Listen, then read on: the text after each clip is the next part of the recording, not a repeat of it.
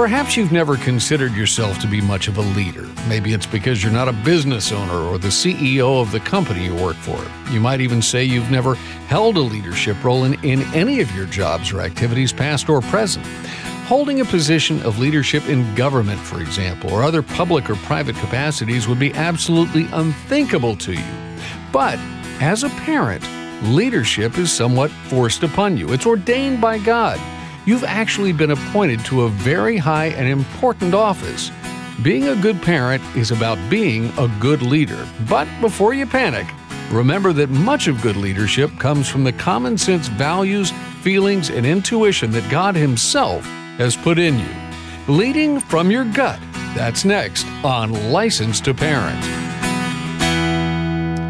Well, hello and welcome once again to License to Parent, the radio outreach of Shepherd's Hill Academy, a year-long residential program for teens in crisis located just north of Atlanta, Georgia. Our host is the founder and director of Shepherd's Hill, Trace Embry. I'm Rich Rosell, and Trace, much of today's program is going to be about what our guest calls leading from your gut. I think you've been known to call it leading from the seat of your pants a time or two. Others might call it intuition or leading by the Spirit. For those of us trying to be responsible parents, how are we supposed to trust something that just doesn't seem to be tangible, especially when nowadays empirical scientific evidence is what a lot of people almost worship? Yeah, right. Well, let me ask you this. Have you ever left your house and you knew you were forgetting something? About every other day. In fact, sometimes I probably forget the house. Yeah, like me. And then 3 miles down the road, you're still thinking about what you might have forgotten, but for the life of you, you just can't think what it could be. So you quit thinking about it. And then all of a sudden it hits you. Oh, my sunglasses, right? About the time I look in the sun. Well, yeah. I knew I was forgetting something, but just as you turn left into the sun, you realize, okay, it was my sunglasses. So you knew, but you couldn't put your finger on it. That intangible whatever was pricking your cognitive faculties. But what exactly is it, Rich, that made you think you were forgetting something in the first place? Well, some folks might call it intuition. Whatever it is, these gut feelings very often happen in the course of raising our kids. And sometimes as good leaders or as good parents, we have to trust our gut, even when external things appear to contradict what our gut is telling us. And so we stall for time trying to figure out, why I want to tell my kid no or why I want to tell my kid yes. These are the times when we're most likely to answer our kids with a, we'll see, right? Or I'll pray about that, or I'll get back to you. Or my dad's particular favorite, because I said so, right? Right. Anyway, today's guest has written a book that isn't necessarily focused on parenting specifically, but more on the leadership qualities that can be invaluable in the course of raising our kids. It's called Leading from Your Gut, and I'm looking forward to talking to him about it. Yeah, and incidentally, I'm remembering a sermon series that my pastor spoke on years ago called Having a Peace.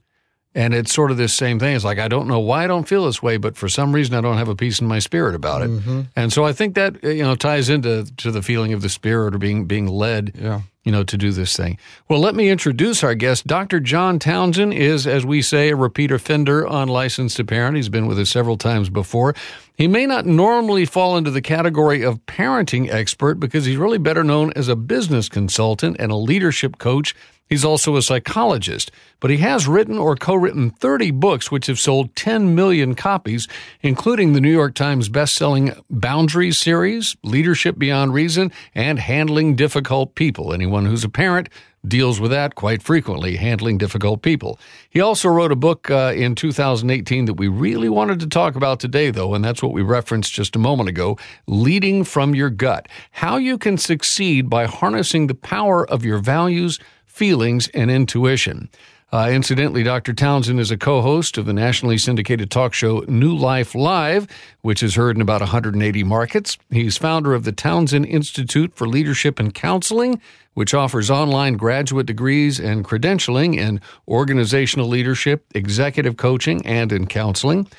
John co-founded and directed a healthcare company for 10 years, which operates in, I believe, 35 cities in the western U.S., and he's active on the board of Mustard Seed Ranch, which is another residential program for abused children. He's a resident of Newport Beach, California. John and his wife, Barbie, have two sons, Ricky and Benny. Well, John, welcome back to Licensed to Parents. A pleasure to have you on. Thanks, Trey.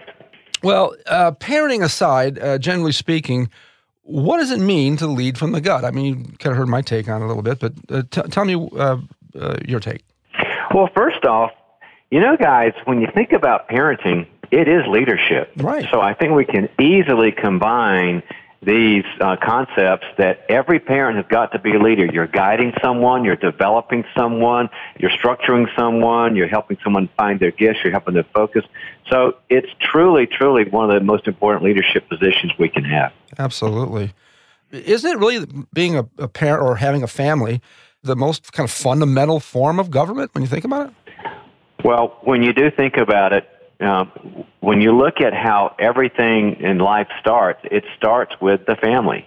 And the family is kind of an oven to create a good thing called a functioning adult who's a nice person and does well and has great relationships and has something to do. And everything forms from the family. Government does, organizations do, and all that. So when we look at the leadership that a parent does, moms or dads, from the gut, what I mean in the book is that God gave us a brain that's got two aspects to it, left side and right side. And they're not really geographically left and right. I study a lot of neuroscience, and we thought that was really on the left side and the right side. You use those words now, but they're in there. They're left and right functions. And the left brain function is logical and rational and uses numbers and all this. And, kind of like, let me see the empirical evidence, like you and I were talking in the show prep. Sure. The right side, though, is emotional and passionate and intuitive and all this. And what we find out is that a lot of people don't trust that other side. They don't trust that passionate, intuitive, gut side. They only trust the logical and rational. But the problem is they're both necessary. We found out with all the research in highly successful leaders that the ones that only looked at the numbers and didn't trust their gut, they didn't make great decisions. The ones that only looked at the gut and not the numbers, they didn't make great decisions. That's why the concept from the book is you better be going into your leadership and your parenting without using half a brain. You got to use your whole brain. Amen.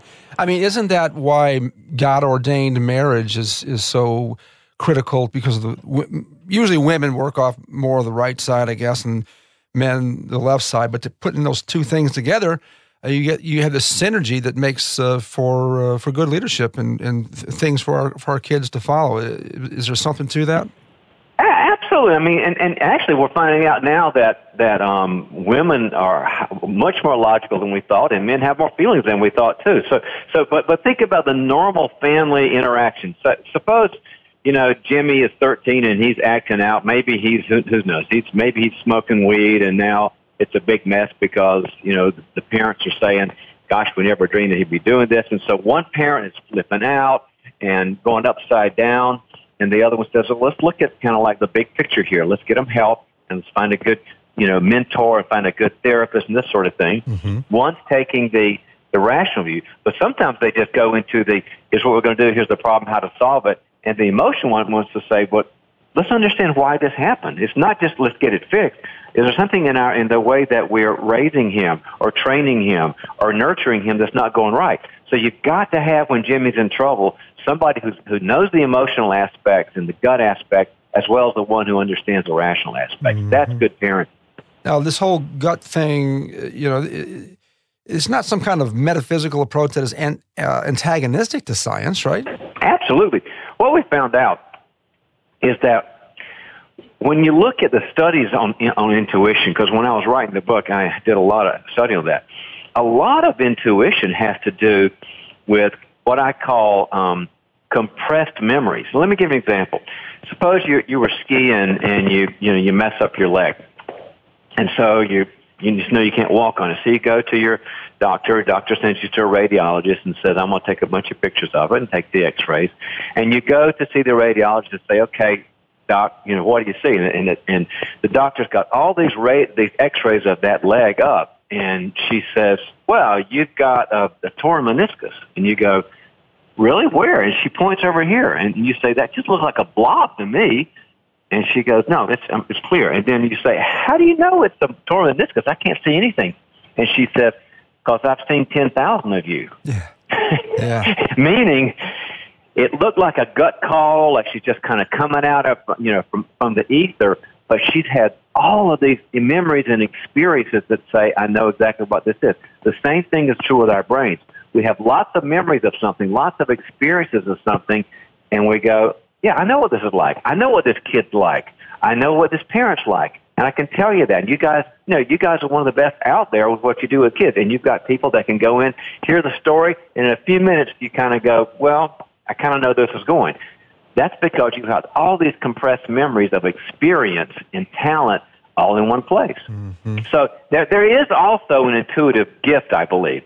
And I just believe some people just kind of make these hyperspace moves, like really, really good therapists. I've seen really good pastors, teachers, therapists, educators. They can just make these leaps, and that's just a gift. But most of the time, it's just these compressed memories of experience. Sure, absolutely. There's been 70,000 books, according to our friend John Roseman, written on parenting over the years. Why haven't more authors addressed the value and reality of leading as a parent from your gut? What do you think?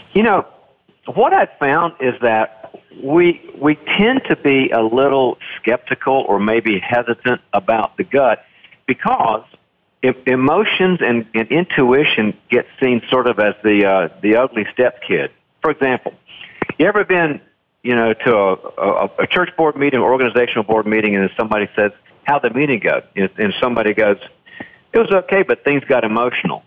Well, that doesn't mean some great things happened, right? That means something negative and crazy, and somebody melted down. And so it's never been seen as an essential part to leading, parenting, organizations, churches, anything.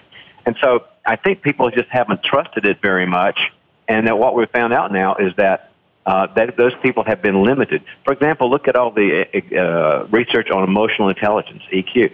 We found out that you can have a really smart leader, really smart parent who, great IQ, but if they don't know how to read their own feelings, their own gut, if they don't know how to read other people's guts, their kids fail and their businesses fail. Yeah. So it's just been a matter of not trusting something that God created many, many years ago and said, trust it. For example, Jesus is walking down in the Gospels and he sees somebody in trouble and says that Jesus I believe it was the woman with the issue of blood, says that he was moved from his bowels.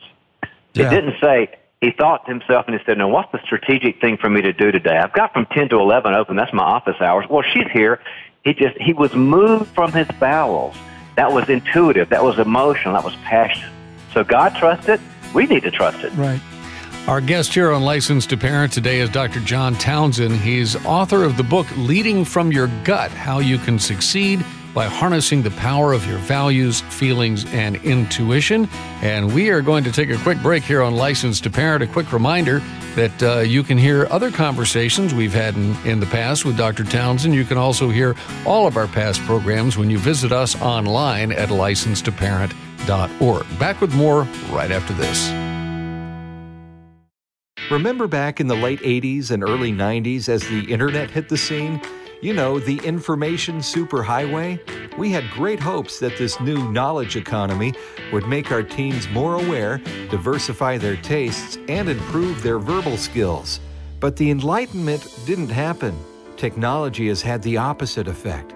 What once promised great hope for the future is now used to indulge in diversions.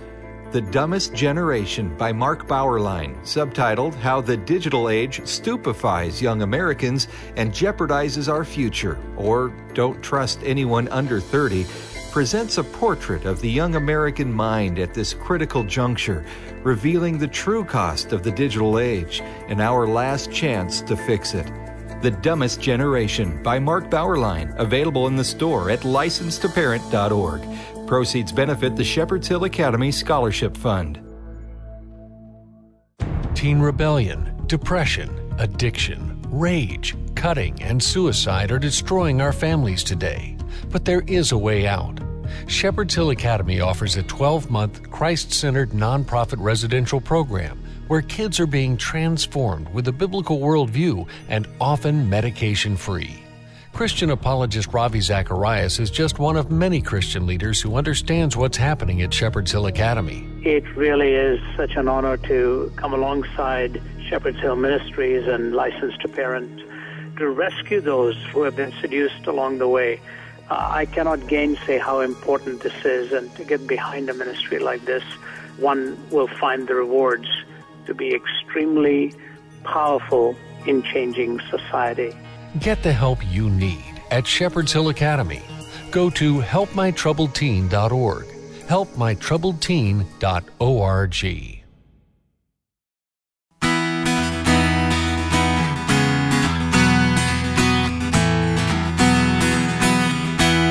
We're talking today on Licensed to Parent with Dr. John Townsend about his book, Leading from Your Gut, How You Can Succeed in Harnessing the Power of Your Values, Feelings, and Intuition. And Dr. Townsend, we really want to, take a turn here and get to some really practical stuff here and ask how we make this real and maybe even bring in some case studies. Yeah, Trace? I mean, as a parent, what does leading from your gut actually look like? Give us an example. Absolutely. You know, as a parent, you got to learn to lead from your gut because you got to pivot on your feet pretty fast. I've never seen a 13-year-old kid stand there while you're trying to think rationally about something. That's right. I mean, Yeah. they have no rationality anyway. Mm-hmm. and so to think, can we walk through this logically, through the screaming and yelling, disrespecting, you got to be pretty agile. And let's just kind of play with I have so many case studies. A book I wrote, Boundaries with Teens, had a lot to do with this. Mm-hmm. But let's think of a case study where a young man, let's call him Sammy, he's been flaking out on the homework. He plays video games and kind of like skips around and just kind of walks around the room. And, he's going to, and his grades haven't been great anyway, and he's got a lot of potential, but he's just not sitting down at those designated hours that every home ought to have. When you get home, go get a snack, take a break, get with your homework, and then you have dinner and you help mom and dad with dinner, and then afterwards you help clean up, and then you go back to homework, then you have some playtime. Everybody's got this kind of before and after dinner sort of designated homework times because kids have a lot of homework these days. Right. So, but Jimmy's not having it. He's squirreling out, and he thinks that we're being really unfair. So I'll be the dad, and I'll be the dad that can lead from his gut, and I'll try to do this right. Okay. And I need who's going to be Jimmy in our studio? I'll be Jimmy, and let me mention also that my wife and I have had some discussions about this with our kids, even because when I get into conflict with my kids about something like this, I tend to gravitate toward a very logical, calm posture. In other words, I want to, deflate any anger or hostility that's going on, and I just want to deal with it, and I tend to be more logical in this. And I've gotten my hand slapped by my wife and my kids because they say it's like you don't even care. And I do care. I think we need Trace to be your wife and slap your hand while we're doing this. Okay, I'll be. Or slap my hand. I'm the dad. I slap my hand. Yeah. Otherwise, it's child abuse. Okay, so I don't. First of all, my grades aren't that bad. I'm getting my work done, and I mean, this is stupid stuff. It's busy work. I don't need this. Dad. Yeah, it sounds like you, and I'm glad we're talking about it, Jimmy, because I can see you're getting kind of upset and feel like I'm being unfair and over strict, right? Yes. I mean, there's no sense. My friends are all online. I want to be online with them. There's this cool game that we've been playing, and like I said, I'm getting my work done. I stay up late naturally. So what difference does it make if I'm up till 2 o'clock this morning doing my work? I get it done as much as I need to anyway. So why does it matter? Well, number one, I understand that, and I understand that you might be wired that way, but I think here's the problem. I think that maybe Mom and I haven't really been clear about you or with you about these kind of requirements and talked with you about it and gotten your input and all that. And maybe we need to have kind of here's the ground rules for how you study and go to sleep and that sort of thing, and maybe print it up. But I've got to tell you, everything that I've been able to tell from you as a person and the research and everything is that 2 a.m. is not going to work. You're going to have a much more realistic bedtime, and there are these designated times for study. And Jimmy, we got to stick to them. So I really understand your frustration, but I'm really got to hold a line with you on this. Let's point out some principles. We just kind of in a funny way, we did some principles. One is that the gut said, sure, the very first thing I said when Jimmy kind of told me I was an idiot, the very first thing I said was, yeah, it must be frustrating to have all these rules and stuff. And he went, yes, they are. So I aligned with him. My gut said, before I lay down the rule, I've got to express how he feels in a way that he goes, okay, even though we disagree, Dad understands me. Sure. We call that getting in the well in my organization, that I got in Jimmy's well, even though I'm going to have a totally different outcome, because if he doesn't feel like I get his perspective of being too restricted and frustrated and, gosh, I'm already doing okay, if he doesn't get that Dad understands that, logic and ration just took a fast boat to Venezuela. Mm-hmm. Yeah. Well, doesn't it kind of boil down to a discipline and a self-discipline? I mean, Jimmy might have, an artist mentality. Maybe he's going to go into a career like that, or maybe lesbian dance theory that, it's just not going to go anywhere. And to work till 2 or 3 o'clock in the morning, maybe as a bartender, maybe. But most of the world functions, on a 9 to 5 or whatever. And if he could exercise the self-discipline while he's living in my home, to do this thing so that he could perhaps better acclimate to the real world, then I've done my job. You want to sleep till 2 o'clock in the morning on your dime under your roof while you're paying your rent, or whatever, do it. But here, this house has boundaries, and I think it's a matter of self-discipline and a submission to legitimate authority at that particular point. And by the way, very practical side benefit of this, when our kids have had similar arguments, we've had to remind them, one of the things you do when you're doing your homework is you come to us for help. We're not available at 2 in the morning. That's a good point. Yeah, and shouldn't have to be. So, so there are a lot of reasons why we need to have some of these restrictions. Yeah. I'm sorry, John, your point? Well, I really like the part about the discipline because, when you read what the Bible says about it, it says, we're supposed to raise kids in the discipline and admonition of the Lord. Mm-hmm. Discipline basically gives a child a choice. If you learn things like how to say no to yourself and how to be focused and how to persevere and how to be patient and how to stay on task, and you learn that in the 0 through 18, 19 years that they're at home. I'm in California, so that is 37 in California. Yeah, there's very little discipline out there. Yeah, right. But if you learn that in those critical first 2 decades, then you've got a choice. Then you can be an artist or a sculptor, or you can be an airline pilot or a business person or whatever. You've got a choice over what you do. But the kids that don't learn discipline because the parents say, well, maybe they shouldn't have to because they're artistic, then they have very few choices in life that require any discipline. So all it does is it gives them a foundation so they can make good choices according to their passions and their calling. Lately, I've heard many quote-unquote parenting experts drawing a line of demarcation between discipline and punishment, saying that punishment is a negative thing because it looks backwards, while discipline is a positive thing because it looks forward. That doesn't sound biblical to me. I mean, aren't we supposed to learn from history by looking backwards? What's your take on that? I believe the same thing. God always says, this is going to happen to you, Israel. You guys are acting crazy in the wilderness, and because you keep thinking about Egypt and you're not listening to me, we've got to do X, Y, and Z so you'll have a better future. I don't think God separates the past and the future. The past is a lesson to have great choices in the future. Absolutely. How does this idea that punishment is negative and counterproductive jive with Scripture's account of a wise God who used it as a learning tool? There's a passage of Scripture in Proverbs that says, flog a mocker, and the simple will learn prudence. So it's basically, you're learning from something that the derelict kid did from the past. And so if punishment is something that, I think it's a small component of discipline, but to say that we have to take that out of the equation or it's 2 separate things, I think is a huge mistake. Well, there's a really good term we found out in the clinical literature called fragilizing.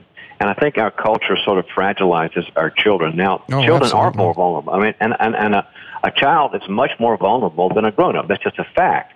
But now we take anybody who doesn't like a different opinion or doesn't want to, have some negative feelings like frustration because my parents have me on timeout or whatever, on Right. curfew, and they say, well, that's going to wound their self-esteem and their self-image. Nothing could be further than the That's truth. right. If you treat your child like they're broken china and fragilize them, what you create is two things. You create a child who's more dependent and non-functional, and you create a child who's entitled and feels entitled to everything. Right. So this whole thing about the child should never feel bad and never experience negative things does not prepare them for the future at all. Well, John, we're out of time, man. I wish, we could do this forever.